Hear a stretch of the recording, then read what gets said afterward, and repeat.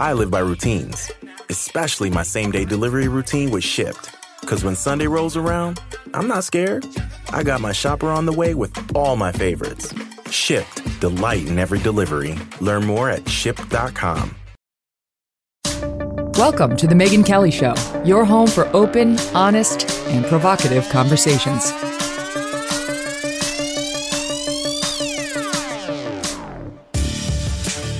Hey everyone, I'm Megyn Kelly. Welcome to The Megyn Kelly Show. Big show for you today. We are welcoming back one of my all-time favorite guests. When I interviewed Steven Crowder nearly a year ago, it became instantly one of our top downloaded episodes. And I don't think I've ever laughed so hard in an interview. I still recall it so fondly. My husband loved it. We all loved it. Maybe you're a fan of Crowder's like me and are one of his 5.5 million YouTube subscribers. Maybe not, and you're about to be. But the thing about Crowder is he hasn't posted a video to YouTube in 5 days, even though he dominates there. Why?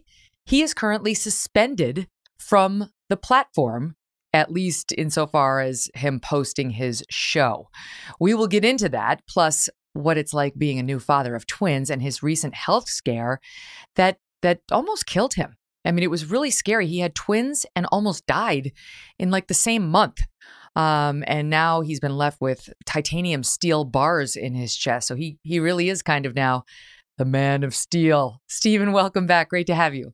Well, thank you very much for having me. I hate to fact check you right on the outset, but steel is different. There's a certain level of carbon versus the alloy that titanium is, and one is technically more rigid but also brittle. It's why they have to crack tungsten versus cut something like cobalt. My point is, let's not get off on the wrong foot and find ourselves on front page of Media Matters just because you wanted to get snippy. I wanted to weaken your titanium rods down to steel. Okay. There's so much to go over. Let's just start with the newsiest part, which is what YouTube's doing to you. Okay. So YouTube has given you what's called a hard strike. If you get 3 hard strikes in a 90-day period, you are permanently banned from YouTube. Your show gets booted. That's just not going to happen. I just can't imagine that they're going to do that to you. You're too popular. There would be too big a backlash, but they're setting you up. They certainly seem to be setting you up. So explain to us what'd you do? Well, what'd you do? Good question. And the usual answer is something wrong, especially I find as a new father with twins. I've also realized just how useless I am as a father. I'm sure you and your husband went through this. There's so little I can do. My wife is like a Swiss Army knife, and she pats the babies, and she burps them, and she burps them, and she's changing them. And I'm just like, am I supporting the head? And I just upset them when they cry. I don't comfort them at all, and I can't hold them on my chest. Turns out, do you know why? I found out that a bed of, I think I can say this word, a bed of breasts, of bosom, is more comfortable than titanium. Yeah. So if I were a child, I would choose my mom over a titanium chest as well. YouTube. Look, the hard strike term is something people don't fully understand. So if I can explain it for a second, they'll be, thinking of an ex-NFL player in an elevator with his girlfriend. It's a strike from YouTube that's different from like a copyright violation. A hard strike is YouTube saying, all right, we are hitting your channel. We're leaving a mark. We're making it count. And in this case, we can't upload. We can't stream. Really, they've changed their algorithms where if you search Steven Crowder abortion, for example, you'll find 25 other videos often before you find ours. And these will be videos that are less relevant with fewer plays. So we're not really in search. We're not really in browse to the degree of other channels. If you watch my video, you all of a sudden get a Seth Meyers video for some reason. That's how their algorithms work. Now they just said, okay, we're just going to strike you and remove you from YouTube. And the reason for it is what's so concerning, Megyn, especially I know you've talked about with your children, going through this situation at school. We covered a story, very specific story, of female inmates in California becoming pregnant. And we also talked about a record number of transgender or males who identify as females going into all women's prisons. So the joke that they banned this episode for was I covered the story, men going into prisons and women getting pregnant, pregnancy protocols. So the only conclusion I could come to, since transgender males are exactly the same as biological females, was that of immaculate conception. And it went to a sketch with the angel of Gabriel appearing to Mary in a cell, letting her know that she would have a miracle birth, but it would actually be at the hands of her violent cellmate. So it was a sketch. It was rough, read rough on the paper. I'm not saying it's for everybody, but it was deliberately designed to drive the point home as to what we're allowed and not even allowed to say. The language from the YouTube attorney is, I do find solace in this, Megan, a very expensive hourly attorney who had to draft up a letter to me. So at least there, I cost him a few $1,000s, said, you can't call violence upon any group, which I never would. Spread hate, I think, is a little more generic. But it said, or indicate that transgender individuals may pose a rape threat to women. Now, keep in mind, this was applied retroactively to a video that had already been reviewed, that had already been uploaded a week ago. And it was fine then. I mean, everything's demonetized anyway. I don't make a dime off of YouTube. But it came down on us the day that we had a gangbusters episode about the Loudoun County situation where— Wait, let me just interject and ask you. Yeah. Previously, when you got in trouble with YouTube, would it take a week for them to say, we've got a problem with this episode? There were two different scenarios. No, with the Vox Apocalypse, it was immediate. And then one time with the CDC issue, we had this over Christmas where we quoted the CDC. We referenced and showed the CDC stats on the number of average seasonal flu deaths with children versus COVID deaths. And I can't even specify those numbers because I don't want you to get in trouble. That was applied retroactively weeks earlier. So we've had both. Usually it's been immediate. This is the second time they've gone back through time and said, this isn't acceptable now. Okay, so finish your point. So a week went by after. I should point out that the angel of Gabriel in your skit was being played by Alex Jones. And he said— basically, you said, what is this going to happen if a woman gets pregnant in prison, and in all women's prison? Is it an immaculate conception? And Alex Jones, as an angel, says, a baby's to be born in the cell. A virgin birth is asked. He says, no, your cellmate, that guy right there, dressed as a woman, he's going to rape you repeatedly. So you have that up for a week. They don't tell you have to take it down. It's obviously— it sounds worse when you say it. It's a comedy sketch. I get it. And we're going to get to the numbers on what's actually happening in prisons and so on. But he says that. And then a week later, you get the YouTube letter. But you were saying that the letter comes on the same day that you covered. Yeah. Within hours of us covering the Loudoun story, the Loudoun County story, for people who don't know, a young man. And I was very clear to not even say transgender because the reports at this time were saying a young bisexual boy in a skirt. Okay.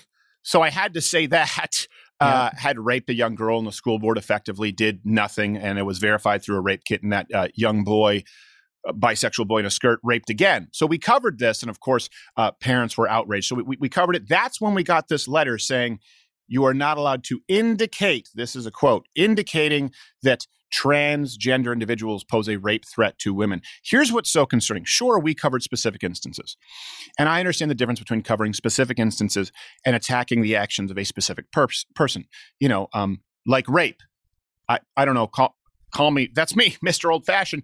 I think rape is evil, regardless of whether the guy is wearing a skirt when doing it. I'm not afraid to take a risk here, Megan, and say that I'm anti-rape. But what I do think is a problem is you do need to be able to make a broad generalization to express concern. There were over 100 parents lined up at that municipal meeting in Loudoun County, and they were going to express their concern over this new intergender bathroom policy. Why? Well, because we're concerned as parents that it could pose a rape threat to our daughters. Banned. That's the issue right now with these companies under 230 being protected as a digital town square. In the real town square, you can say things that are impermissible on all of Facebook, YouTube, Twitter. And that is very, very frightening. Mm-hmm. This is, I would argue, it's not a coincidence that this happened after the Loudoun story, only hours after. And I would argue that it's not a coincidence that this language was designed to be interpreted so broadly that it could, in fact, remove anyone who discusses that story. Your story and the story of the Loudoun County dad are running parallel in a way, because the Loudoun County dad was publicly humiliated in the public square. He was fat shamed. He was mocked by the mainstream media. Like, look at this rube showing up at a school board meeting. He's such a moron, protesting. And then it comes out, thanks to the Daily Wire's reporting, that the guy was there. He was upset at the superintendent, who's now been totally humiliated, by the way. And there are calls for him to resign. he hasn't, but he's apologizing. He's publicly apologizing because he was in the wrong, the superintendent, because the superintendent at that meeting was telling people that there hadn't been a sexual assault in the bathrooms, and it wasn't true. It had just happened, and he knew that it wasn't true. Now he's saying, oh, well, I thought it was like specific to just trans kids. Okay. A bisexual kid wearing a skirt goes into the girls' bathroom and rapes a girl. The parents aren't splitting hairs about whether the kid's actually trans. They want to know whether the bathrooms are safe and the girls are safe. That's what they're not looking for, some legalized, parsed word. Well, technically, and he knew it. So he lied. Yeah. The dad was mad. An activist got in his face and called his daughter a bitch, a 9th grade rape victim. She called her a bitch, and the dad got mad. That's what we're seeing in that video. You go out there to try to talk about the Loudon incident, and you go out there, and we can talk about the particulars of the prison situation, but it is absolutely a problem right now that trans women just have to say, biological men just have to say they're trans women, and they can be transferred right into an all-women's prison, and female prisoners have repeatedly expressed their concern over their safety. Yeah, I mean, look, I remember being dragged by my ear down to the dean's office because I didn't have the right hall pass, okay? If I knew that I had a get-out-of-jail-free card wandering my high school halls by tossing on a skirt and saying, you want to lift it up and check the genitalia? I think I have a right to be in a ladies' restroom. The point is, this policy is so absurd that the boy who claims to be bisexual and wearing a skirt, no one called him on it anyway. Like, hey, son, you wouldn't happen to be one of those transgenders, are you? You can't ask questions. I'm wearing a skirt. Oh, okay, I'm sorry. You're free to rape. We're that far on down the trail. And look, this is, we talked about how Me Too. And of course, look, people like Weinstein, of course, okay, I understand these people shouldn't see the light of day again. I'm also surprised that former President Bill Clinton hasn't made the poster boy for sexual assault. But I digress. We used to say, well, we were silencing women, right, at the power of white men.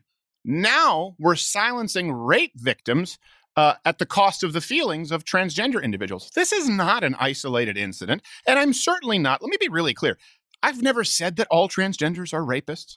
I've never implied that all transgenders are rapists because I don't believe that all transgenders are rapists, despite what YouTube want people to believe. Simply saying that a law like this, and certainly policies that are this murky, allow predators to take advantage in what are meant to be women-only spaces. But when you say, they are women-only spaces. Well, I meant women-only spaces. What do you mean by women-only spaces? Well, I meant no penises. I meant no penis spaces. Mm-hmm. Well, so here's the thing. Two points on this. We looked it up to find out, because most of the reporting links back to this WOLF. It's WOLF, which is an acronym, stands for Women's Liberation Front. It's a feminist organization that's been reporting on this. And so far as we can tell, they claim that a female inmate in a California women's prison became pregnant after biological males, trans women, were housed in the prison. We have not been able to confirm that. Daily Wire, Ben Shapiro's organization, they did some work trying to confirm that as well.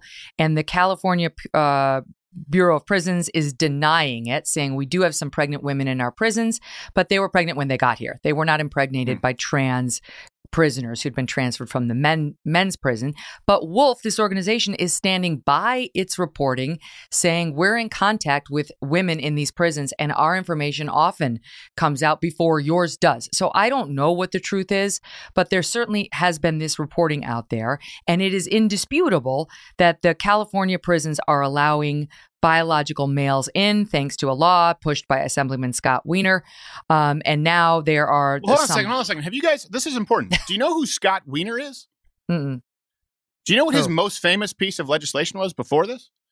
Non-disclosure laws. If you have AIDS or HIV, I know some people right here in your show right now are listening, like, I don't even have a chip for that. That sounds like a kind of law where you could infect someone with your viral load of HIV or AIDS without their knowledge. Yes, that's exactly what it is. They thought that requiring people who have HIV/AIDS to disclose that they have HIV/AIDS in sexual encounters with strangers would be stigmatizing to those who may have HIV HIV/AIDS and infect strangers. So Scott Wiener, he really made this his raison d'etre between leather chokers at the Folsom Street Fair. And I don't just say that as a broad generalization. To be clear, you can find the pictures. So this guy really has his priorities straight while people have to step over pools of human excrement like Frogger in the state of California right now, that he's decided this is his new law. But sorry, continue. Just as I love it when you use your French. He's from Canada. His mother's French Canadian. I love it when you use your French and it sounds legit.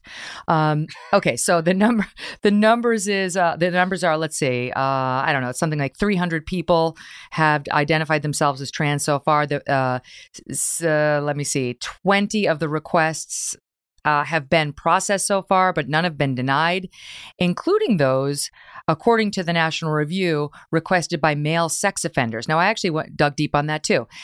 I clicked on the link in National Review. Where are they getting that? That, previously male sex offenders now say that they're trans and they want to go to the women's prisons. The National Review link takes you to a Santa Monica Observer article and a report directly from a female inmate named Amber S. Jackson, claiming that HIV positive trans female sex offenders are in prison now having sex with female inmates. She's posted repeatedly over there. I don't know whether this is the source. Look, none of this actually needs to be confirmed because we do have, and you posted this, several actual confirmed cases in the past of trans individuals hurting other people via yes. sexual assault or rape. That it's not to say that all trans individuals do this, as you already pointed out. It's just to point out that it is a problem. It has happened, and people are not completely off their rocker to be concerned about trans women being put in women's prisons. Well, here's the issue right here, and I understand you're doing your due diligence. And for people who don't know, like I'm a comedian, but we make sure all of our references are publicly available. And what's important to keep in mind is we are looking for something, right? An anecdotal story, but we are acknowledging the empirical, the problem. Now, we just talked about on our show a Ministry of Justice study at the UK, 59.6, and this source is available at louderwithcreditor.com. I can give you the link in the description. 59.6 of male to female transgenders who are in UK prisons are sex offenders. 13% of cis basic heterosexual supposedly males in prison, and about 3% of women. 59% of male to female transgender individuals. This is an empirical study. Now, let's apply this to the Loudoun County situation, right? Where we say empirical studies show us, or at least suggest, that there could be a greater risk of sexual assault when you have these intergender bathroom policies. What did they say? It's never happened here. We know they were lying. Why would we trust the prisons right now? And I can't tell you who we're communicating with people in the prisons. The empirical is irrefutable, and the anecdotal, of course, is being hidden. And I don't think it requires a conspiracy theorist mind, George W. Bush next to Tower 7 with an Acme plunger to understand that, of course, they would have every incentive in these prison systems in California to cover up the effects of their absolutely horrendous laws. We already know women have been harmed by transgender inmates. We already know that there are many women who have become pregnant in prison. Women shouldn't be pregnant, period, in prison. That's not supposed to happen. Now, the anecdotal, they say these women who are speaking out are lying. Okay, but you said that about, if you're willing to say it about a young girl in a public school, don't really think I trust you when it comes to our correctional facilities, especially when you're talking about a law that comes from Mr. I should knowingly be able to infect an HIV, to use my HIV viral load to infect a stranger without his knowledge, Wiener. That's his policy. People think it sounds absurd because it is. Look it up. That's the thing. So the YouTube offense at you allegedly suggesting They say you indicated that trans people pose a rape threat to women. We need to be able to talk about the fear by biological women in prison that may happen, and reports that the sex is happening between biological males who say they're trans and women in these prisons, as told by this Amber Jackson at Santa Monica Observer, among others. And if we can't get banned for having such a discussion. You never said that all trans people are going to rape the women in these prisons, but it's a very real issue that's been raised in the mainstream press, never mind by Steven Crowder, by me, by many others. So it's crazy for YouTube to try to be cracking down on just you because you did it in sort of a more humorous way, which was obviously a parody. there's a specific carve out for comedy, to be clear. So they have problems with hair on Alex them. Jones is an angel. It's obviously comedy. Yes. Okay, you have to, it takes a lot of work to make something that stupid, okay? I deliberately decided to cast Alex Jones as the angel Gabriel because it's hysterical, and I make no apologies for it. But let's look at the YouTube statement really quickly. And it's not that I indicated, it says you are not allowed to indicate, right? Indicating. So that means open-ended. Anyone else, that means you.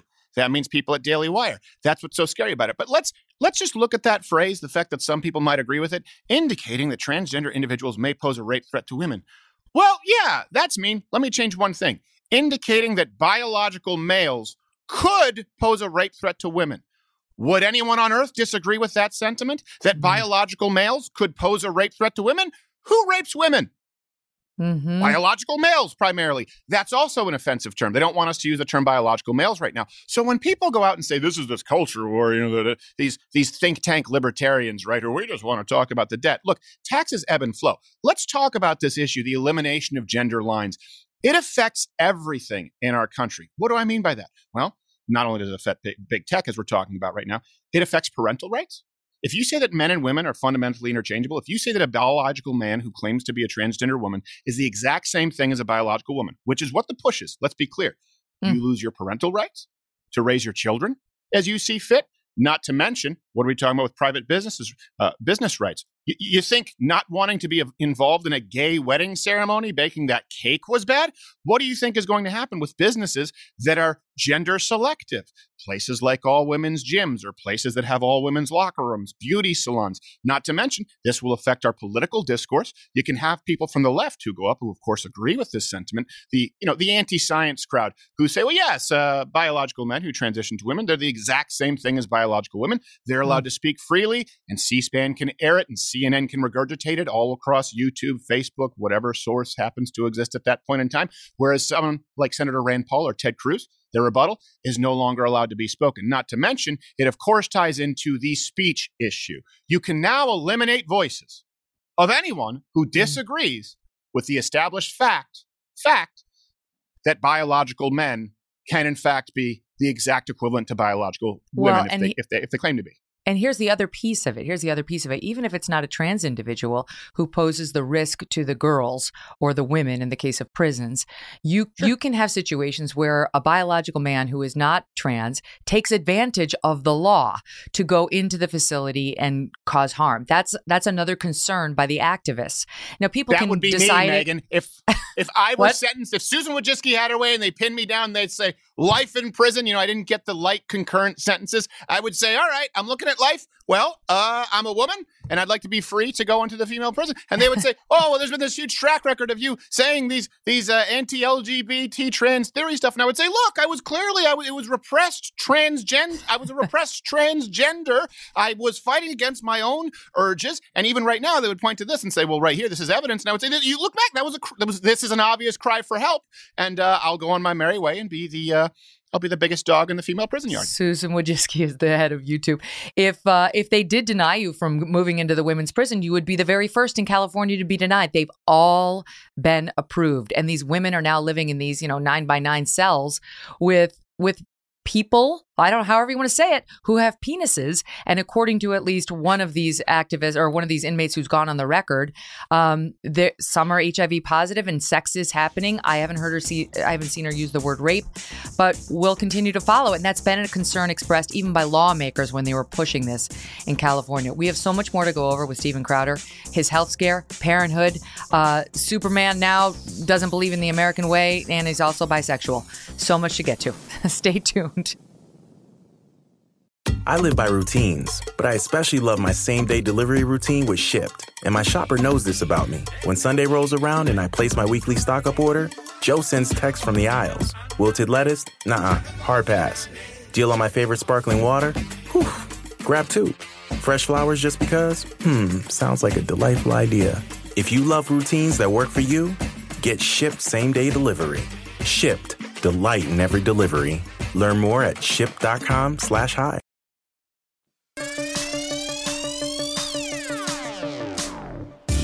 Steven Crowder is with us now, host of Louder with Crowder. If you have not heard of it, you are missing out. He's hilarious. He's brilliant. He's controversial, but we need people who will take rhetorical risks in our society. Otherwise, these woke warriors are going to dominate the entire conversation, and important facts are going to get covered up. This is just these are a couple of examples. You posted these on your website. Just so people know, we went back and we checked them all to see, are they true? Did it really happen? And you got it. They are true. They did happen.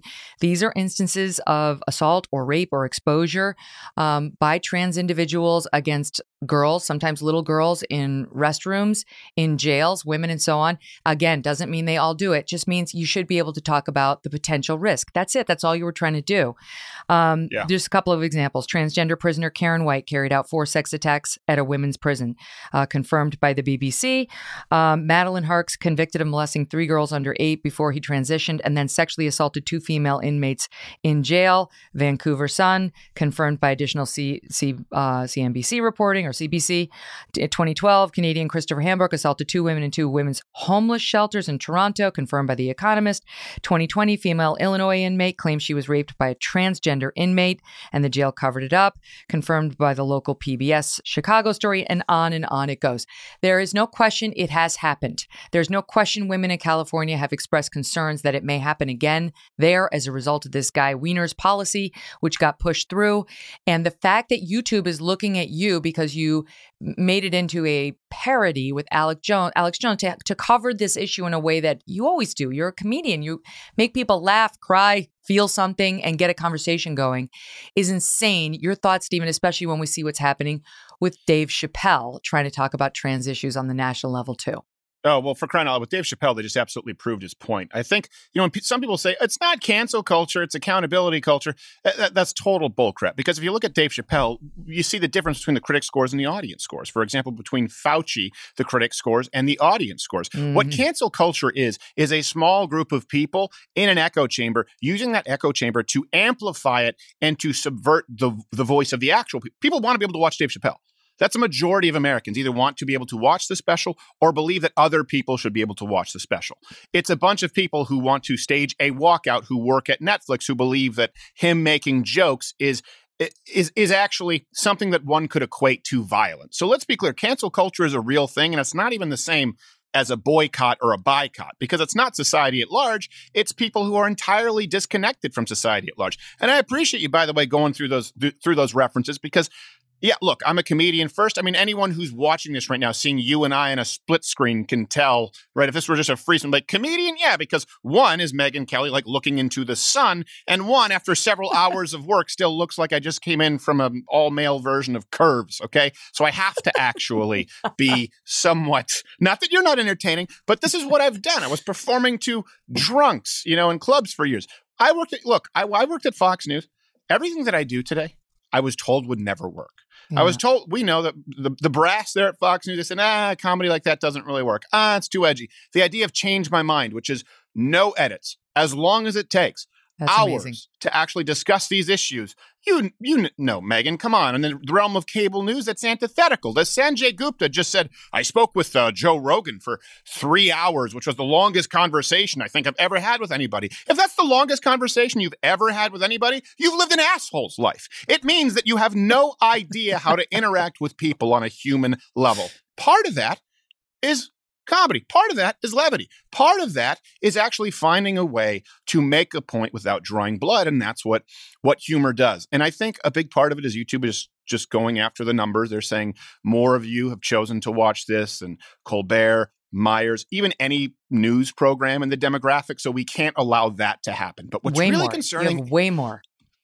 Yeah, and I'm not comfortable talking about that because I have people come up and like, when I was getting through, insert whatever it is, he's like, you helped me get through cancer. I'm like, I would probably just like let the cancer win if I were you. So good, thank you. I'm appreciative, I guess. You're braver than me telling a few jokes and selling mugs got you through the toughest point in your life. I'm intensely uncomfortable with the responsibility. And so I try and do as much good as possible. No, I've seen that though. You take it seriously. I've seen the research that you do behind your segments. And often, like if I'm going to have you on, I'll look at it, I'll see the controversial stuff and I'll say, all right, let's take an objective look.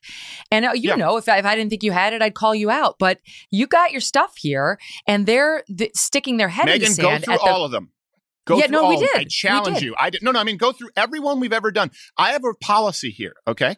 We actually have to use completely neutral sources, things like PubMed or scientific journals, or if we can't find it, we use a left-leaning source. As a matter of fact, when we used the Daily Wire for this story, it was the first time we used a right-leaning source in weeks, and that's because they did the exclusive investigative journalism. Now, it doesn't mean that something wouldn't be legitimate, for example, if it came from Fox News on the Loudoun or if it came from the Washington County story. And the Daily Wire's reporting on the Loudoun County issue has been 100% confirmed, 100% confirmed, including by the superintendent. And the board, one of the board members just resigned today. She was on the wrong side of history, and she resigned so that she could be replaced by her fellow board instead of by the people who deserve to elect the next person in her seat. This Loudoun County board has not served its constituency well. But but I want to just take a jump back because YouTube also cracked down on you. This is one of the things I saw. You remember Micaiah Bryant was the young woman who was killed. She was a black woman who was about to stab another black woman, and a police officer showed up on the scene and he shot her. And she died. She was only 16 years old. It was tough to tell how old they were in the midst of this knife fight, but it was crazy because the left started to defend her and attack the cop as though knife fighting is just a playful way of expressing oneself and the cop should have known that. Okay, so you had some fun at this. You didn't, you mocked it a bit and sort of said this is ridiculous. And a lot of people did, the media outrage and so on. But then as I'm studying up on this, they had no problem. They say you can't, because you got to strike and you're not allowed to mock somebody's death, they said. You're not allowed to mock it. And I think it was you or somebody close to you said, if that were true, the Bill Maher riff on David Koch dying, he celebrated David Koch's death as if it was, the greatest thing to ever happen to the country, that still lives on YouTube. That's just fine. But you can't mock this. No, and I absolutely should be able to mock it because this is someone who actually tried to actively stab somebody else. Look, if you look at that freeze frame, it's a freeze frame like this. And I think what I said was something along the lines of some people call this a travesty of the justice system. Some people talk about this as though it displays the social inequities for all to see. And when I look at this freeze frame of a serially violent young lady about to stab another 16-year-old, I say, Tex, that's some mighty fine shooting. Because I can't believe the split-second shot that had taken place. Of course, no one wants anyone to die. But you know what? When someone's about to stab somebody, I prefer the stabber to die than the innocent stabbee. Again, I'm old-fashioned. The cop saved your life. Yeah. This was after, too. This was, of course, when it was heated, where all cops were animals. And I've agreed that you have some cops who abuse their authority. Absolutely. I understand it. However, this was a scenario where the cop made the absolutely right call. And it's entirely subjective with YouTube. That's the issue that we're dealing with. And I have to be careful to not get somebody else in trouble. I mean, when we had the Vox Adpocalypse, the worst words that I said were sprite, which is an old 50-year-old term for someone who's light in the loafers, sachet, meaning dance or prance around, and I used the word Mexican, which YouTube described as a pejorative, about someone who was Mexican. And I didn't say, I hate Mexicans. I said, this person who's Mexican. So I said, well, hold on a second. If you can't say Mexican about somebody who's Mexican, what would you say? How is that pejorative, right?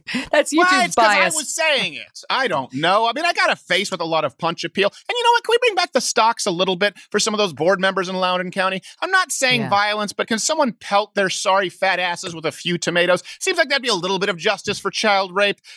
Maybe it's just me. Could be just me. Well, it's funny. You say that. You can't now because the FBI will be all over you as a hate crime. But what's crazy about it is that letter by the School Board Association, some made-up organization that a lot of people hadn't heard of, but now some school boards are withdrawing from this thing. They didn't realize they'd signed up for this group that was going to become activists and ask for parents to be treated like domestic terrorists. They used that incident of that guy, the dad, Scott Smith, as one of the examples of why the FBI needs to go to school board meetings and crack down on parents. Meanwhile, it's coming out that the prosecutor in that jurisdiction went after him personally. I mean, forgive the expression, you won't care. Balls to the wall against this guy. She didn't normally prosecute cases of this, but she got involved. She really wanted to make an example out of this guy. And people were shocked that she pushed it so much because she was all for lenient law enforcement, right? Until it comes to this dad, this white dad who shows up at the school board meeting, and she made an example out of him. But nobody made an example out of the actual alleged rapist, who was then passed to another school and committed a second alleged rape. A second sex crime. That's what's so. This is how, unfortunately, vigilantism is created. People don't remember it was that crime wave, the late 60s, early 70s. That's when you had people like Dirty Harry. That's when you had people like Charles Bronson, right? Death Wish become popular because people thought, well, hold on a second, I've gone through all the avenues and nothing was done. Two things there that I wanted to go through. The first is I've never fully understood the expression balls to the wall. Is that supposed to be the G force that you're going so fast that it would press your balls back, in which case it would be really balls to the seat? Or is it supposed to be that you're running so fast that you run face first into the wall and the rebound reaction is does anyone actually know about balls? It's a good point, I've never understood. If you're really going after something hard, like you'd full steam ahead, the balls would be like going backward. I understand the analogy, but I don't understand where balls would ever reach the point of making physical contact with the wall. Maybe the wall is the body. It's the body. It's like the pelvic region. It's the pelvic region. Because I was going to say, it seems like if your balls touch a wall, that would be by design. It'd be something you were looking to accomplish. Like I'd have to move things out of the way. And the other point that I was going to make here is I don't remember exactly what it was. So I guess it was something about this. Look, this is what I was going to ask you. Okay, Megyn Kelly. Lovely, wonderful Megyn Kelly. Someone rapes your daughter. Okay, someone rapes one of your children at school. And you've brought it to the proper authorities. Okay, and they've done nothing. And the school board tells you they don't believe you. And they call your daughter a bitch. You think you do little more than disrupt a town meeting? Mm-hmm. Right.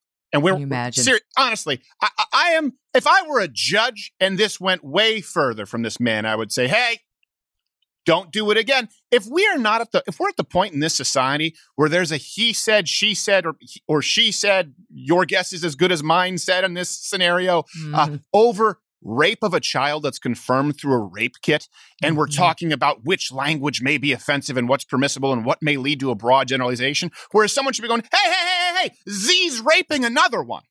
Yeah. This principal, the superintendent needs to go. He lied to the parents about the danger posed in their schools. He moved the boy to another school without disclosing to the new school community that he posed a threat, and a second rape was committed, according to the authorities.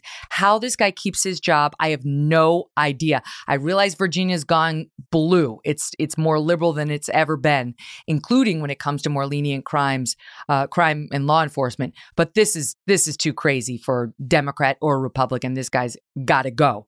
All right, let's shift gears and talk a little bit about something less controversial, which is Pete Buttigieg and his paternity leave. And he's getting mocked. He's getting mocked for taking paternity leave. That's at all. And as he should. Okay, but you disclosed online that you give your male employees 2 weeks paternity leave. So what's wrong with paternity? Let's start there, because it's also that he didn't tell anybody. It was secret. He did it for 2 months, and he didn't appoint a backup when we're in the midst of this shipping and supply problem. But let's just start with the notion of paternity leave and why you don't like it. Well, first off, it's a problem because I assume that in Pete Buttigieg's scenario, they're both taking paternity leave.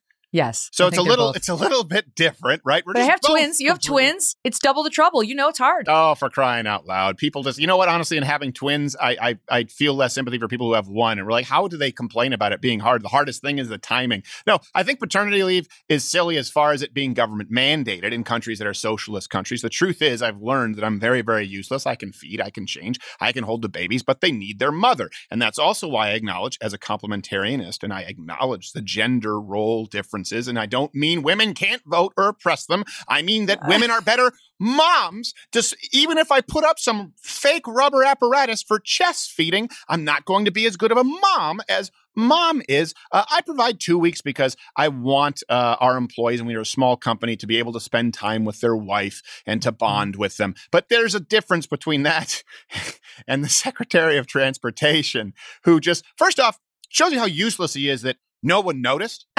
Like no one is going like, hey, So where's crazy. PK? Where is he? Like, I don't know. He's chest feeding some child with fake rubber tits, I guess. I don't Stop like it. That was a joke by Tucker. He was not. He doesn't. He said Tucker doesn't understand bottle what feeding. the problem is? No. I reject your premise. Let me explain Why? to you why I reject your premise. Because then Pete Buttigieg goes, well, it seems to me that Tucker doesn't understand the concept of bottle feeding. Oh, do you mean he might be confused because you have been pushing the concept of chest feeding because men can breastfeed too and chest feeding persons? In other words, you don't get to create the premise and then act like someone's absurd for accepting it. Good for Pete Buttigieg that he doesn't do the chest feeding. But I saw people on the cover of, I don't know, his Vogue or People magazine, and it's one stop short of Buffalo Bill. At a certain point when you're saying, I don't want a mom to be breastfeeding this child, but I'm going to put on a fake apparatus and convince the world that I can chest feed too. It puts the lotion on it. I mean, it's getting really, really Oh, that weird. Buffalo Bill. A Silence of the Lambs. Yes. Okay, now I got you. Yes, or else it gets the hose again. Feed me. Put the Wait a chest milk in the basket. I challenge this. I don't think that the men, because there are biological men who say they're trans women who are trying to chest feed their babies. Okay, so there's biological women who are trans men who actually can breastfeed a child because they're biological. But there are men. We did a story about this. What's her name? Courtney Cox did this whole special on this couple where you got a biological man and a biological woman who are each living the opposite sex. And the one who is a biological male is trying to, quote, chest feed or breastfeed the baby. And you'll be shocked to learn nothing came out because it's a biological man.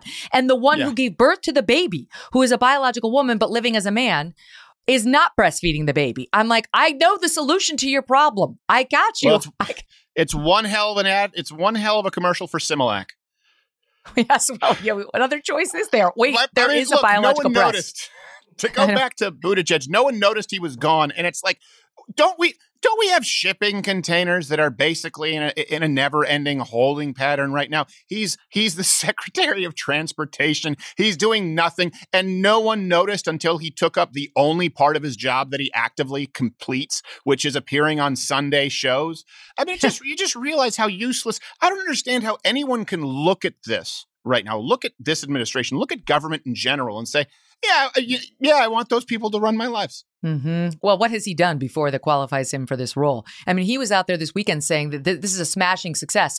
All the delay in the supply chain, it just shows how great Biden's economy is going because people have money and they want to buy goods and they're trying to get access to those goods and they're just so mad that they can't get access. That reflects well and it shows you the smashing success of the Biden policies. Well, he's so out of touch that if you tell him, oh, really? How about the fact that 19% the cost of beef went up 19%? You think that you're talking about a nightclub cover charge. Yeah.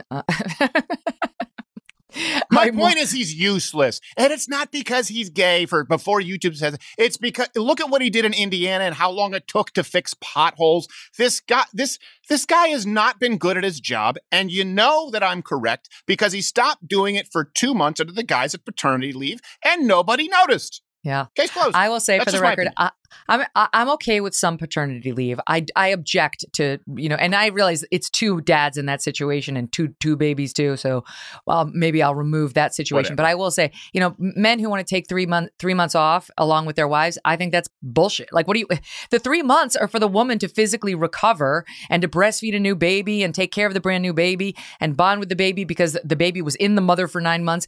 And it takes some time. It takes weeks and weeks and weeks to recover from a C-section, never mind a vaginal birth. So, let's not pretend that men are in exactly the same position that women are in after a baby is born. Now, again, a gay couple is a different situation. I get it. But when you're talking about man and a woman, to treat the man's paternity leave like it should be equally long to the woman's maternity leave, I think is a lot of nonsense. You are disgusting. There are penile births as well, Megan. Steven's got a lot of thoughts on everything, and we are going to crack it all open right after this.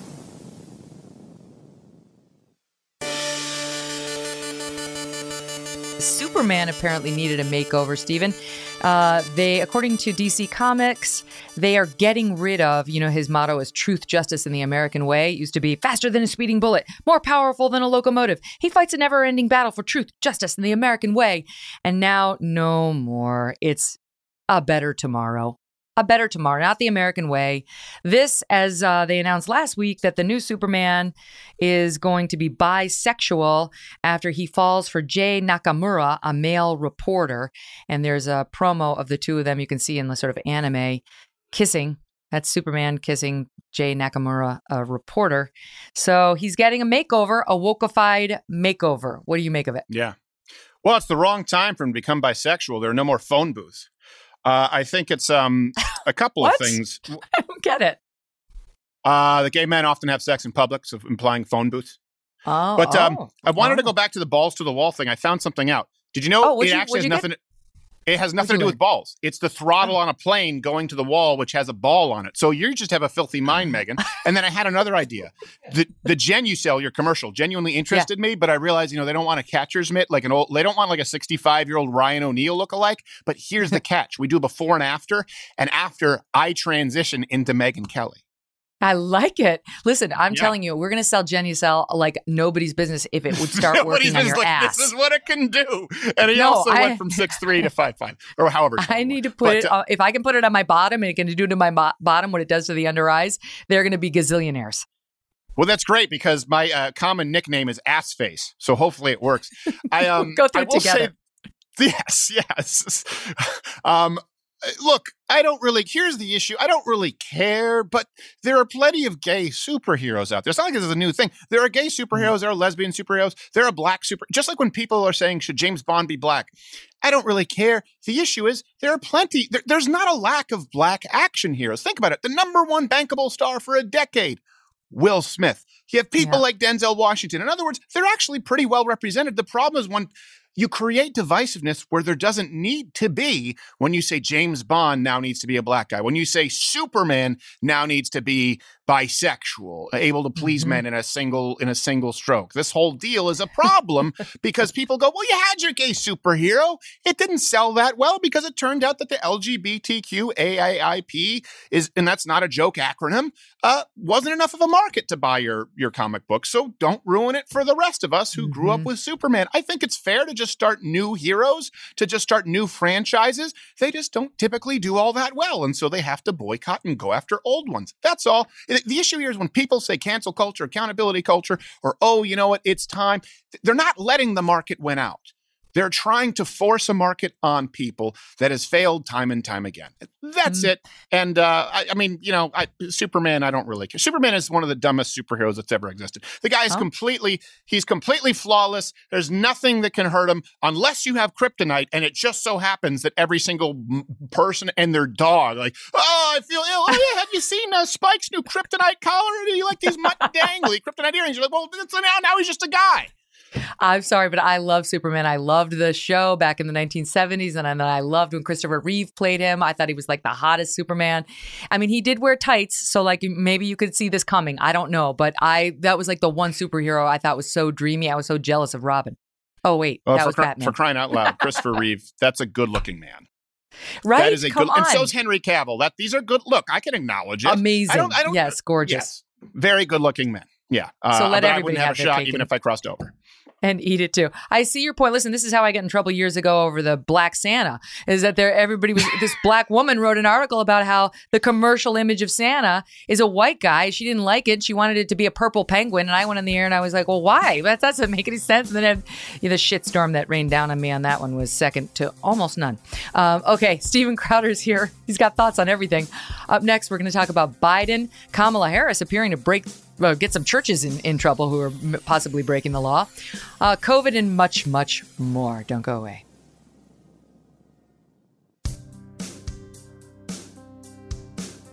So let's start with Joe Biden and Jill Biden, maskless Steven Crowder at a dinner date in D.C. at some Italian restaurant there, flouting the indoor mask mandate. You know how we all have to put the pain in the ass mask on for our walk in and our walk out on the way to our table because we're all pretending that does something.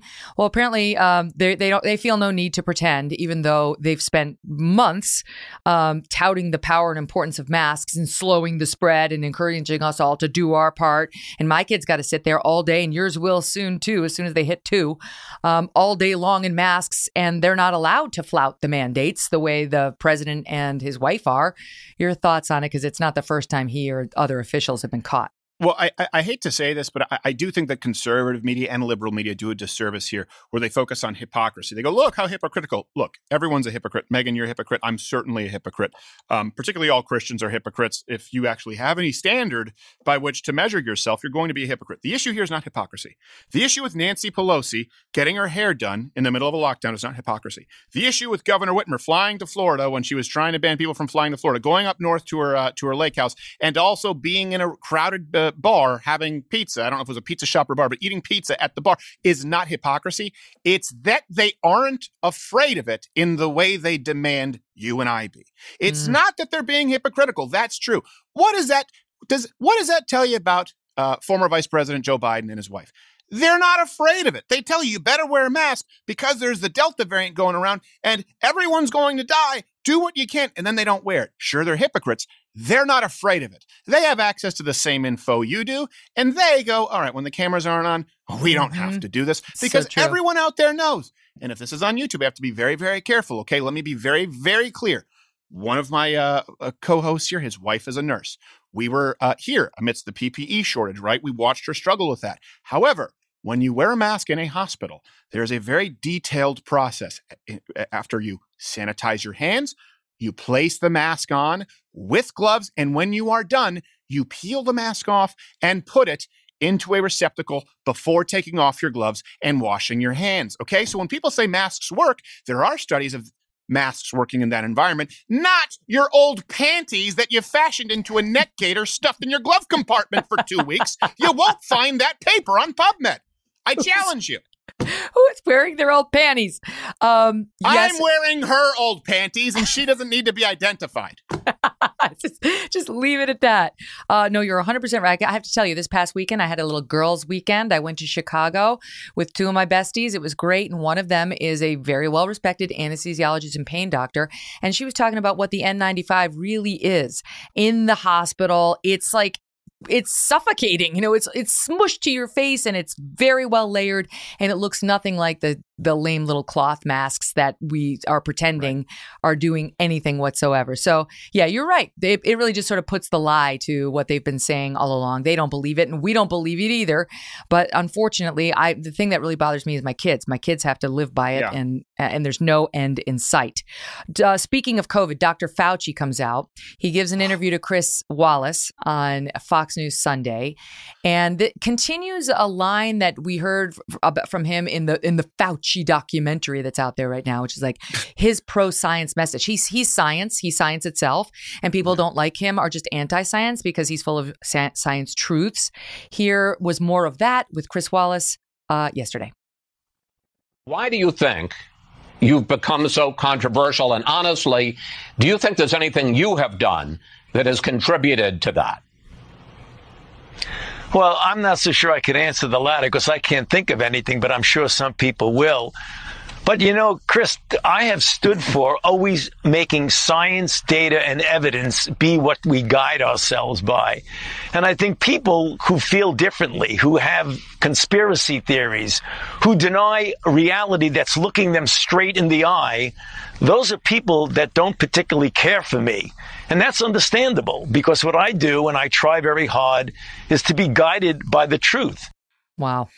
Thoughts on that? I just find it funny that he can't even imagine some reason that people may not like him beyond the fact that he's systematically, stripped people of their basic constitutional rights and freedoms here in the country, despite the fact that he's an unelected official who actually receives arguably the highest salary in government. But really, if for no other reason, how about the fact that for those who haven't watched the Fauci documentary, you had the photograph of you throwing like a girl on the pitcher's mound framed, and you went to Topps, the card company, to have it framed as a fake baseball card on your desk. The ego on this guy. That pitch was the most embarrassing pitch of any government official in the history of the United States. And he said, that'll look good on the end of my desk. I want to frame it. Could we go to Topps? Maybe to Marvel, have them make a picture book out of it, a graphic novel. This guy is so unbelievably out of touch. And he's been wrong. Let's be clear. about everything. I'm not just talking about the masks, because he's weaseled out of that one saying, well, I had to lie because we didn't have the PPE needed. All right, fine. So you lied. Does anyone remember the AIDS epidemic? Do people know that Dallas Buyers Club happened because of Fauci? Do people know that that mantra, right to try, happened because of Fauci? Do people know that Fauci said there is nothing intrinsic to the homosexual lifestyle that could lead to AIDS or would be the reason for AIDS, and then had to reach out to the gay community? And he was betting on AZT, which, by the way, did not have the track record that he anticipated, while gay Americans were looking for the right to try other medication. Also, Fauci said that children could get HIV or AIDS if they were living in a house with parents who had it, like you could get it from the Cinnamon Toast Crunch. Everything this man has said is wrong. He's unelected and he's highly paid. That's why people don't like you, Dr. Fauci. I hope I've put a finer point on it. You conspiratorial man, you. That's got to be the reason. He said you could get AIDS from the cereal box. Wait, is that true? I did not hear. He said Cinnamon Toast Crunch is innocent in all of this. Let's just state that for the record. Okay, that's fair. It was Captain Crunch. It's amazing. It's our favorite. Okay, moving on to other officials in the news today. Kamala Harris releasing a statement now to 300 Black churches in Virginia for Terry McAuliffe, who's in this Virginia gubernatorial race that's right down to the wire. I mean, the polls are still showing him 3 points up, but that's within the margin of error, and it could definitely go to the Republican, which would be the first time, I think, since 2006, something like that we had a Republican hold the governor's office in Virginia. People are looking at this as a bellwether of what's to come because they're fighting over all the things that we see in the national news, from COVID policies to CRT and the school board and so on. Loudoun County's in Virginia in that case we just discussed. So Kamala Harris releases this statement. I don't think we did cut it, right? We did. We did cut a little video of her. Now, keep in mind as you listen to this, the rule is for churches that are tax exempt, that in order to be tax exempt, you are and I'm quoting now from the IRS tax guide, absolutely prohibited from directly or indirectly participating in or intervening in any political campaign on behalf of any candidate for elective public office. Listen to Kamala. This year, I know that you will send Terry McAuliffe back to Richmond. So early voting has already started, and this is the first year that you can vote on Sunday. So please vote after today's service. And she had gone on to say, these are all the great things that Terry McAuliffe has done. Virginia needs him. He's the leader they need. Here's his track record. He did X, Y, and Z. She violated the law. I mean, this church violated the law, and its tax exempt status, these 300 of them, I should say, should be questioned at this point. Yeah, well, one thing I'm surprised that McAuliffe didn't say when Kamala said, I'm going to come out and give you endorsement, just say, no, I'm good.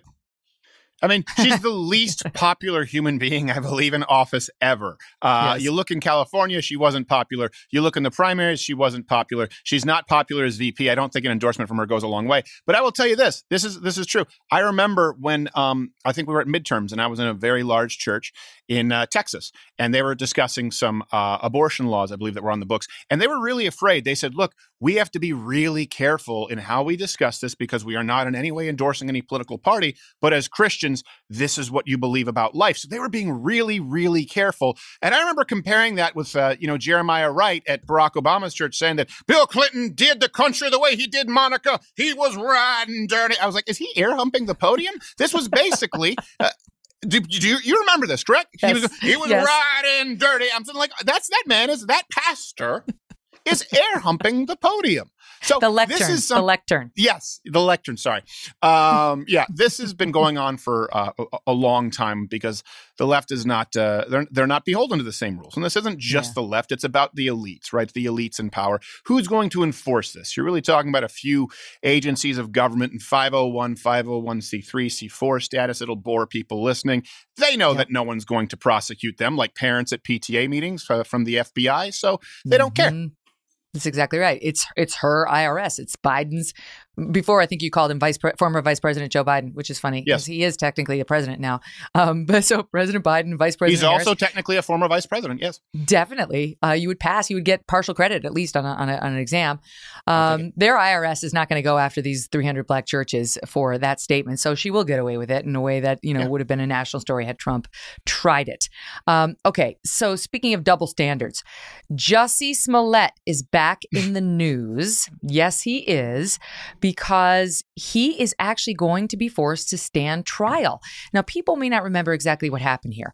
He's, of course, the actor who starred in Empire, who pretended that he was the victim of a crime during it was like Snowmageddon, or I can't remember what it was, but it was like, negative 40 in Chicago in this very nice neighborhood where I was again this weekend called Streeterville. And he claimed that at 2 a.m., while he was innocently going to get a Subway sandwich, he was the victim of a race crime where two guys wearing MAGA hats came over to him and put a rope around his neck and said, something like "Go Trump." I can't remember, but said bad things. This is MAGA country, I think they said. This is MAGA country. Okay, so that was a lie. He wanted attention. It turns out, according to the former Chicago Police Superintendent Eddie Johnson, who, by the way, is a black man, that he paid $3,500, Jussie did, to these two brothers, Ala and Abel Osundario, to stage the attack. And what happened then was the DA there, the Cook County State Attorney Kim Fox, 2 X's, declined to prosecute the guy. She dropped. It was a disorderly conduct charge against him, a felony. She dropped it. And a judge, then it turned out she had a conflict. And a judge later took a look at it and assigned a special prosecutor to the case, who in February 2020 charged Smollett with 6 new counts of disorderly conduct. He pleaded not guilty. Now he's going to go to trial.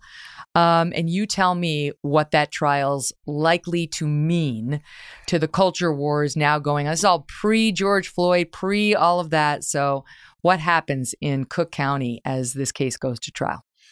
Look, I think when you look at the Jussie Smollett case and you look at Bubba Wallace, just if you're going to perpetrate a fake hate crime, they really need to get better at tying nooses. I mean, they just need to go to scout camp. I mean, you look at it, and Bubba Wallace, like, what is that, a garage door opener? When they had it on Jussie Smollett, it's like, okay, someone said a Payless shoelace and tie it around there, give it a bow. That's good enough. It's just so not believable that it's comical. But the issue is, at that moment in time, I was saying this.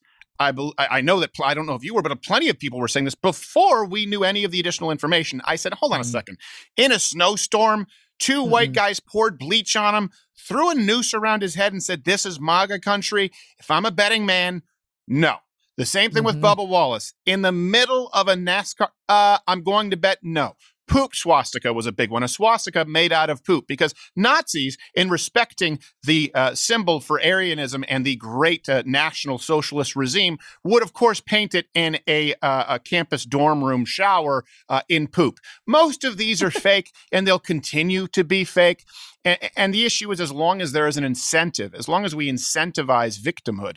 And I mean that, by the way, this is one of the first times that it's backfired is here at Netflix with Dave Chappelle. And that's really only because Dave Chappelle is so powerful, and he's arguably the best comedian to have ever lived, certainly the most prolific as far as total catalog of material.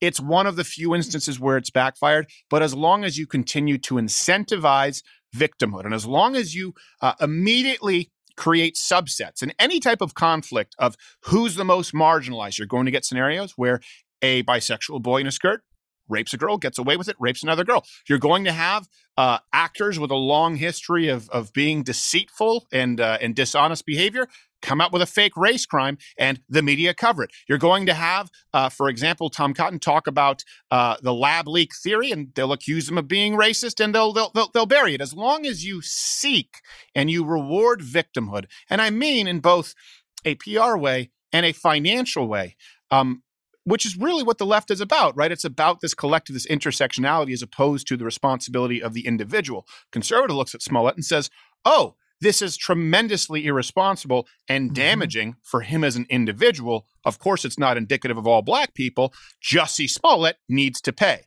When they were covering the story, they were saying, Jussie Smollett speaks for all black people. And it's an issue here in this country where when people say common ground, there isn't common ground that way. We do need to figure out and decide the direction we want to go. Is it the direction that believed Jussie Smollett, that wiped a rape under the rug, that said noose Bubba Wallace, right? That's accused anyone of discussing the lab leak theory as being racist? Or is it the society that looks at individual behavior and really sort of appropriates the ramifications in a way that is, I'm being redundant, appropriately? Mm-hmm. I think the Jussie Smollett jury, it could go any way, even though it's very obvious the guy made this up. And I'll never forget this superintendent coming out, Eddie Johnson, and just ripping him about how this is an embarrassment and what he's done. And, and as a black man, he objected to this other black man trying to, gin up racial hatred and sentiments in a fake crime.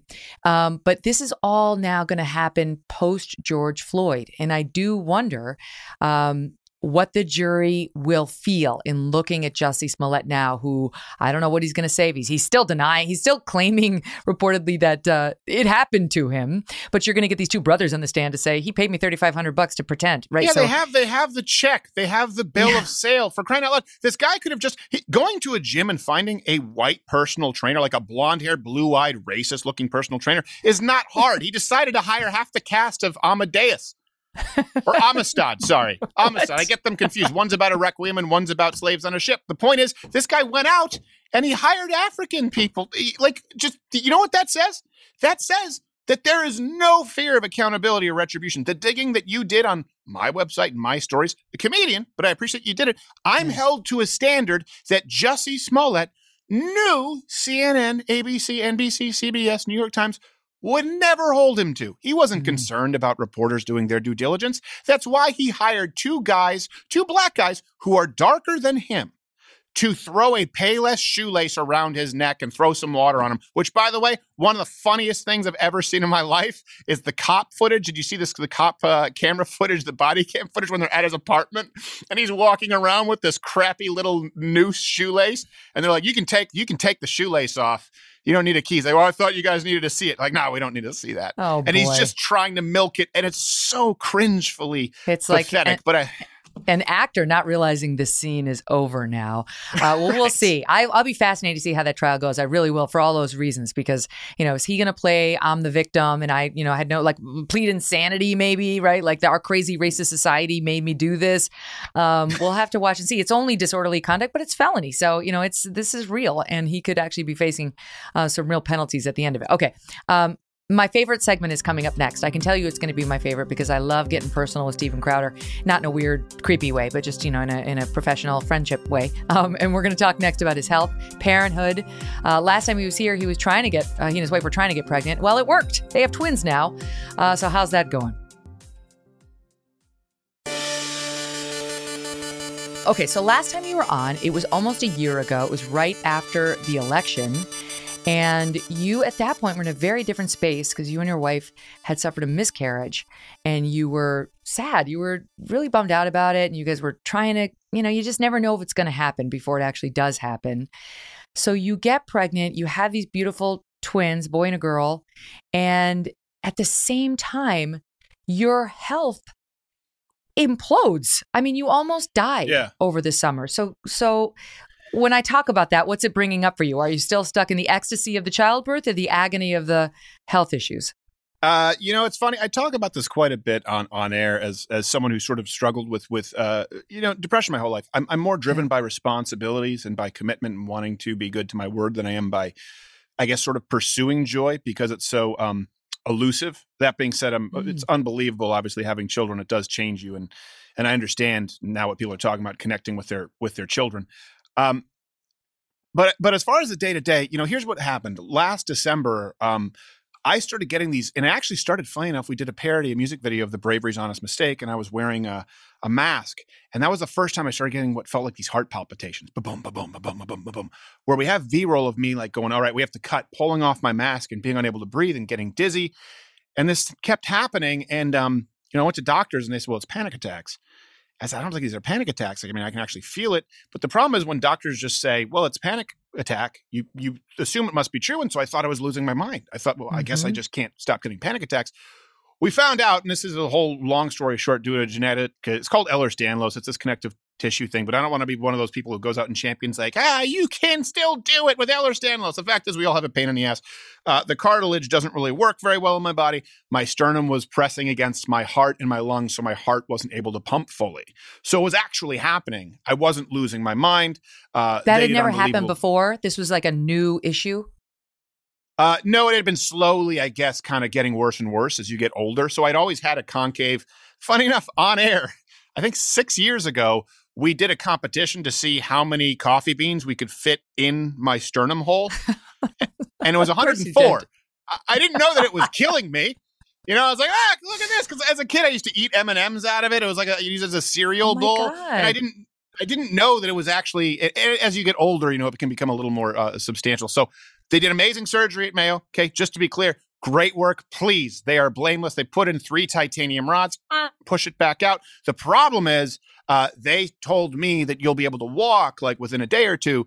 And then I overdid it. I called them and said, well, I'm not feeling that well. And I said, what do you mean? I said, well, I went to Costco and I went to, they said, wait, you went to Costco in the grocery store? Are you out of your mind? I said, what? They said, we meant like walk from the kitchen to the bathroom. You're not supposed to be going out. So that's when I had some kind of weird internal bleeding and it collapsed my lungs, 1.5 gallons of fluid in my body 2 weeks before the twins came. But look, it's a pain in the ass. Everyone has their pain in the ass. And the twins are great. Stop it. Don't just skip by that. So the day of the lung collapse, what did that feel like? Oh, Megan, you're going to do that. You're going to try and get me to cry. I talked about this. No, I want to know. I called. Okay, here's what happened was it got worse very rapidly. I'd already had 2 x-rays and they said, well, maybe there's some fluid in there, but an x-ray can't really tell you. And one night I went upstairs and it was just really hard for me to breathe. So I go to bed and now I'm realizing I can't breathe. It's about like this. It's about everything that I have, everything to move my diaphragm. But the exhaling is, right, feels like a truck. And I was kind of going in and out of consciousness because every time I would wake up, I would say, just, okay, don't stop breathing, don't stop breathing, don't stop breathing. Till it got to the point where people take for granted your diaphragm, everything, right? I have 1.5 gallons of fluid in here and I can't even sit up. I can feel the lactic acid building up. You know, like when you work out and your muscles get tired, and I can feel the muscles in my diaphragm getting really, really tired, like unable to expand for air.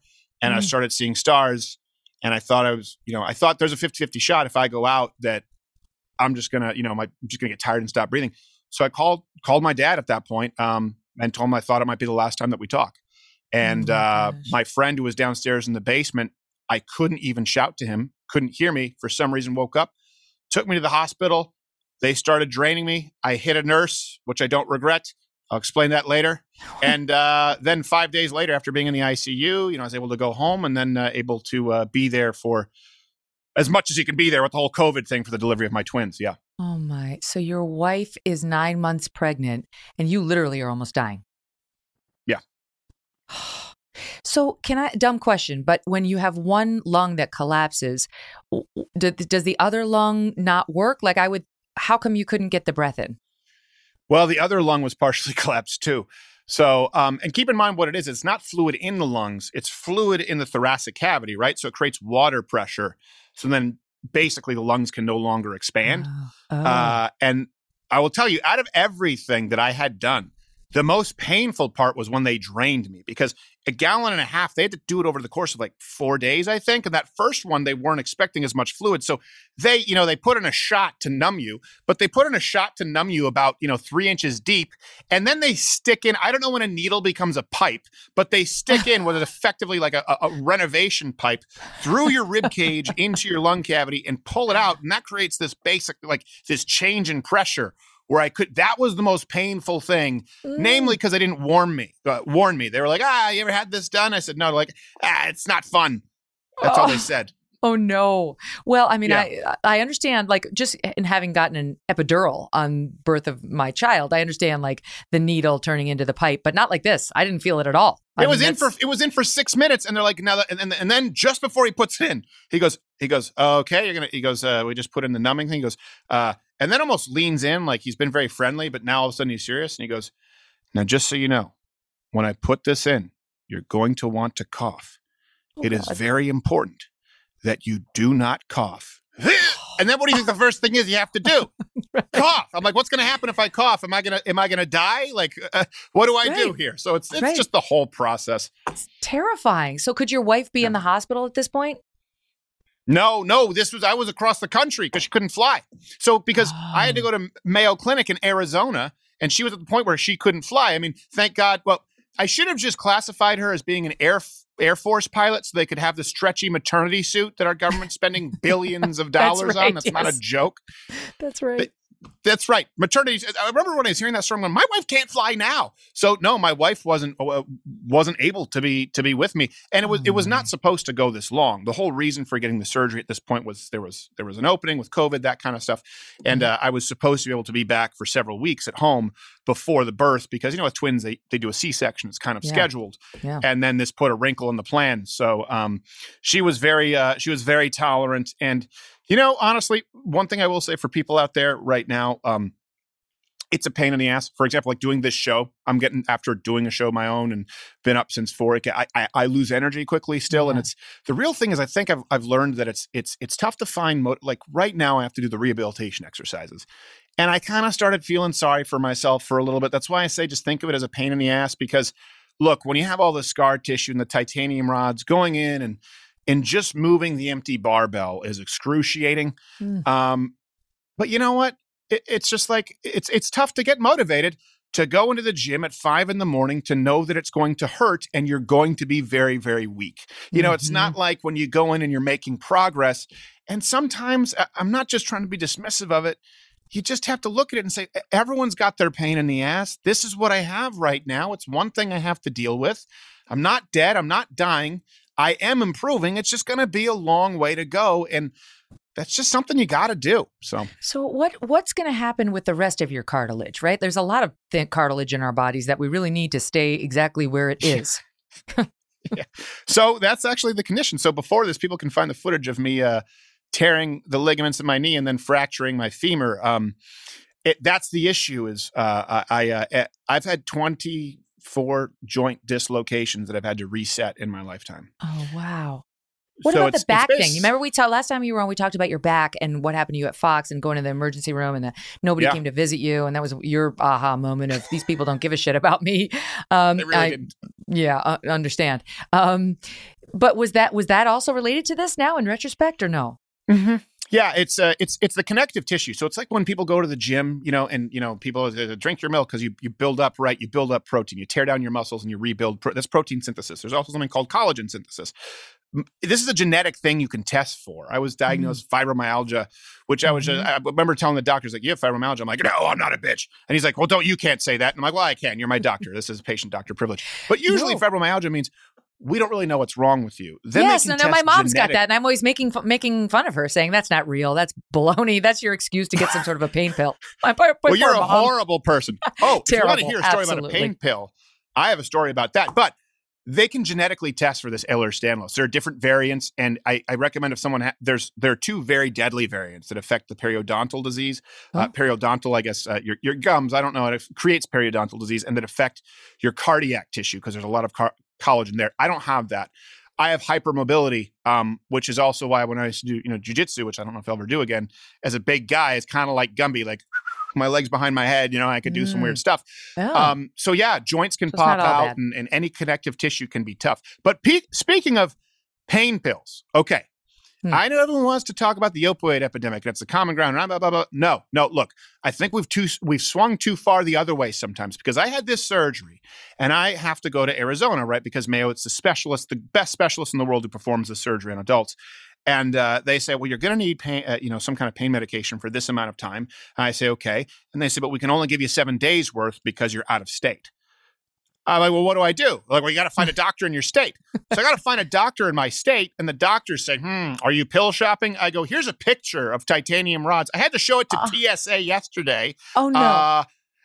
No, I couldn't get anything written. What? So I just had to do it without it. Yeah. Come on. Doctors are so afraid to prescribe it. Don't you even have like doctors watching your show who said, hey, I'll help you out? Like, I mean, I feel like maybe it's because I'm a woman. I don't know. I feel like I'm still in the position of they're pushing it on me no matter what happens to me. I mean, I had my shoulder, a bone spur operated on in June. It was like on nothing. And still I had plenty of opioids offered me. I was like, no, I'm good. I don't need it. I'll just stick with the ibuprofen. I don't know. It hasn't been a problem. I feel like they give me too much. Next time, say you need it, say you want it, and I'll ship it your way. Yeah, we'll become hashtag yes, part let's of the problem. to a felony right here. We can't do that. We're not Democrats. We will be prosecuted. So no, it was a problem. So I will say there were certain things like over the counter, like actual lab tested CBD that I used from a company, and the thing that everyone's vilified, kratom, has natural opioids in it. But it's like at a certain point when you can't get anything, and even your doctor has said, tell this doctor, go to this hospital, tell them to call me. Yeah. Right, the head of and they say no, we're not willing to do it. And it's Mayo Clinic. It's not like Dr. Bobby, who you found on telecom medicine. Right. Why did you hit a nurse? Oh yeah, she had it coming. No, but here's what happened. I swear to you, this is true. This is a true story. So I'm not able to breathe. Right, let's go back to where I was. 50-50 shot. Call my dad. Okay, rush to the hospital. I get in. There's no one there. Good. They what do get you mean? me At the ER? Yeah, there's no one there at this point. It's very, very early in the morning, and we're in a small town. So I get there. There's no one there. They get me in pretty quickly in a bed. But I'm really like I'm saying at this point, my friend Johnny Boy, who was with me, said he was just trying to keep me talking. He was that concerned. So and my oxygen levels are low. And at this point, I can only get one word out at a time. Right? If you ever saw the show Malcolm in the Middle, I don't know if you remember, there was the black kid in the wheelchair who would talk like it was just like that. So this nurse walks up. She hasn't even given me the oxygen yet. She goes, mask. And I just go, come on. And I have a mask under my chin. And I go, no. She goes, mask. And I turn to my friend John, who has the x-ray of the titanium rods. This man might have complications breathing, right? Yeah. And I go, John, show the Mayo thing. She goes, doesn't matter. You have to wear it. And she grabs the mask here, but just a little too aggressive, and kind of starts smearing it on my face, a little bit like Harry pulls off the tar and feather in Home Alone. So she starts pulling it up. And my instinct, because I'm just trying to breathe at this point, was I just went, no, like that. But you heard too much of a like that. And like you could hear rat piss on cotton. I thought they were going to call security. And then afterwards, she just realized I just went like this. No. And she said, well, it doesn't matter. It doesn't affect your oxygen level anyway. You should wear a mask, but she let it be. And I didn't have time to say, that's bullshit. I actually conducted a study here in my own show where I double masked and went to the gym in different scenarios in a control study. Wasn't the time. No, I just said, that's bullshit. Don't touch me. And we were good. Oh my gosh. Did you ever round back? What a crazy thing for a nurse seeing a patient in that condition to try to shove a mask over his face. Oh, yeah. No, once I got up to the actual, I don't know what you call it. There's the emergency room and I guess the ICU upstairs. There was a really, really nice nurse there named Ramona. And I won't say what she goes, what she said, let me give you another one. This is true. So the same nurse says to me, she goes, well, you may just have to be here all night because we don't have any room in the ICU or wherever the little hospital thing. I don't know the terms for the hospital. She said, because we're overloaded with COVID patients. So she's sitting there trying to scare me. Mm-hmm. And then I go upstairs and I get a nice cozy bed. There's this nice nurse, Ramona, and she goes, oh no, she's full of crap. That woman's a bitch. We have no COVID patients in this hospital. Oh, she's going to be on CNN next week telling them that it was an ivermectin overdose problem in the ER. There were 6 in the entire network of hospitals, and there were none in this hospital. So, all right. So thank God you get through it and you realize that you're going to make it. Yeah. And I would think that would make the birth of your twins especially emotional for you. No, nothing. You felt nothing. No, I did not feel anything. Welcome to the party. Like, okay. You know what it is I think for me, my little girl, I connect with her more just because the boy wants his mom and he doesn't really react to me. Whereas with her, I can do a bunch of voices and I do impressions. Like I sang 99 bottles of beer on the wall and I actually got all the way down with a different impression for every single bottle. Wow. And she loves it. So I can calm her down and kind of interact with her. Whereas he wants his mom at this point. So I think for men, when you interact is when you connect with them. For me, right away with the birth was, and again, kind of with my temperament was, oh my gosh, this is real. I got to do this. I got to do this. I got to make sure this. I got to take care of them this way. And yeah, there was love, but it was a really overwhelming sense of responsibility. And keep in mind, they were born a little early, And I just remember thinking, how could anyone have children, like have babies like this, and still be pro-abortion? I do remember thinking that, like, how could, because they were born, as twins, premature. I'm going, this would be legal. It would have been legal just today in Virginia to do that. And it really, that to me I've always been pro-life, but there was this visceral reaction where seeing them and seeing that they're a living thing, and especially with twins, because you can see the personality differences right away. You know what I mean? It's not just a fetus. It's not well, just, even earlier. Of course, as you know, early on in the pregnancy, that, that whole heartbeat thing is like you see and hear the heartbeat of this little tiny shape. And it's like, you can debate whether abortion policy is good, bad, legal, not legal to the cows come home, but you can't tell me that that's not a life. I mean, that is, that's science. That is science. Yet, no, it could not be sustained outside the mother's womb at that point. But is that the relevant question?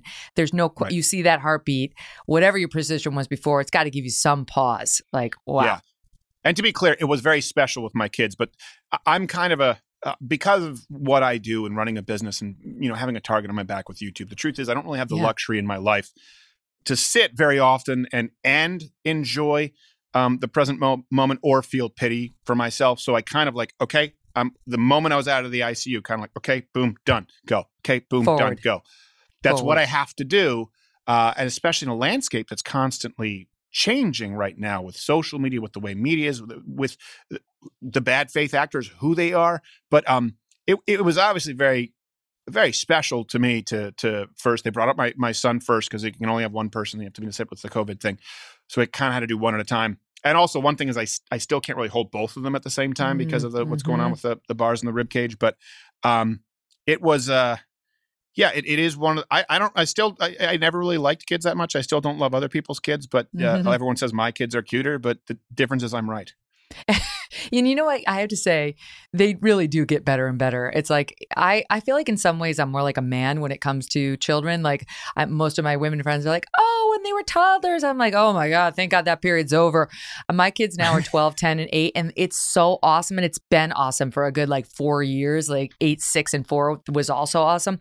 I just think people, I don't know whether you're having any of these feelings or not, but if you're not feeling like yes, nailed it, this is amazing, just know it actually gets so good when they become more like little people and they can talk and you can see their brains working and they're funny and they fire up things in you and you can relive fun things like your favorite movie. It's just like the next phase of parenthood, people need to be told just in case they're not absolutely loving the babyhood phase. I appreciate that good. Because a lot of people just go like, oh, it only gets harder. I'm like, I don't really know if that's the case, because right now, every 2 hours, we're trying to make sure that they don't die. That's literally, they lay there and I go, please don't die. How do I make you not die? That's about it. And if people want to know too, it sort of occurred to me, what we think is cute about babies or young children is really just it's the kind of behavior where if an adult behaved the exact same way, you would think they're an idiot. But to kids, we think it's cute. Like with the baby the other day, she just started like finding her hand, she couldn't, and then she kind of finally like, look, she's finding her hand. If your friend Bob was like finding his hand, you'd lock him away. So that's what we think is cute about them. But I will tell you, there's nothing cuter. There is nothing cuter than we have a big dog, Joe Louis, who's a Dogo Argentino, 110 pounds. And we figured he was going to be really good with the kids. And of course, to people out there, you should never leave any dog alone with children, particularly big dogs, no matter how good they are. But there's something so cute about bridled control. A dog that is a protective dog, a dog that is a powerful dog, moving gently up to interact with the kids and kiss them and understanding the difference between the little ones. So Joe Louis has just been great with them. He's been perfect. And that's been really cool for us to see the interaction. They cry a little bit. He runs up, he checks on them, waits in front of the nursery. We go in. He's like, okay, I've done my job. So, there's a lot of love in the house. That's something a lot of people skip over. Joe Louis he's sort of another version of Steven Crowder. Like this big, tough guy who takes on all these massive battles and challenges and doesn't back down. But like there's a softer, more protective, sweet, kind, loving side. I've seen it in you repeatedly. And I'm so excited to see where this is going. I bet you're going to be an amazing, amazing dad, Steve. So happy you're feeling better. The twins are here. And I hope it's nothing but blue skies for you guys. Well, I mean, I'll swat him around a little bit. But yes, thanks for the kind words. Just ask that nurse. Talk soon, I hope. Bye. Thanks, Megan. I hope so too. Lots of love.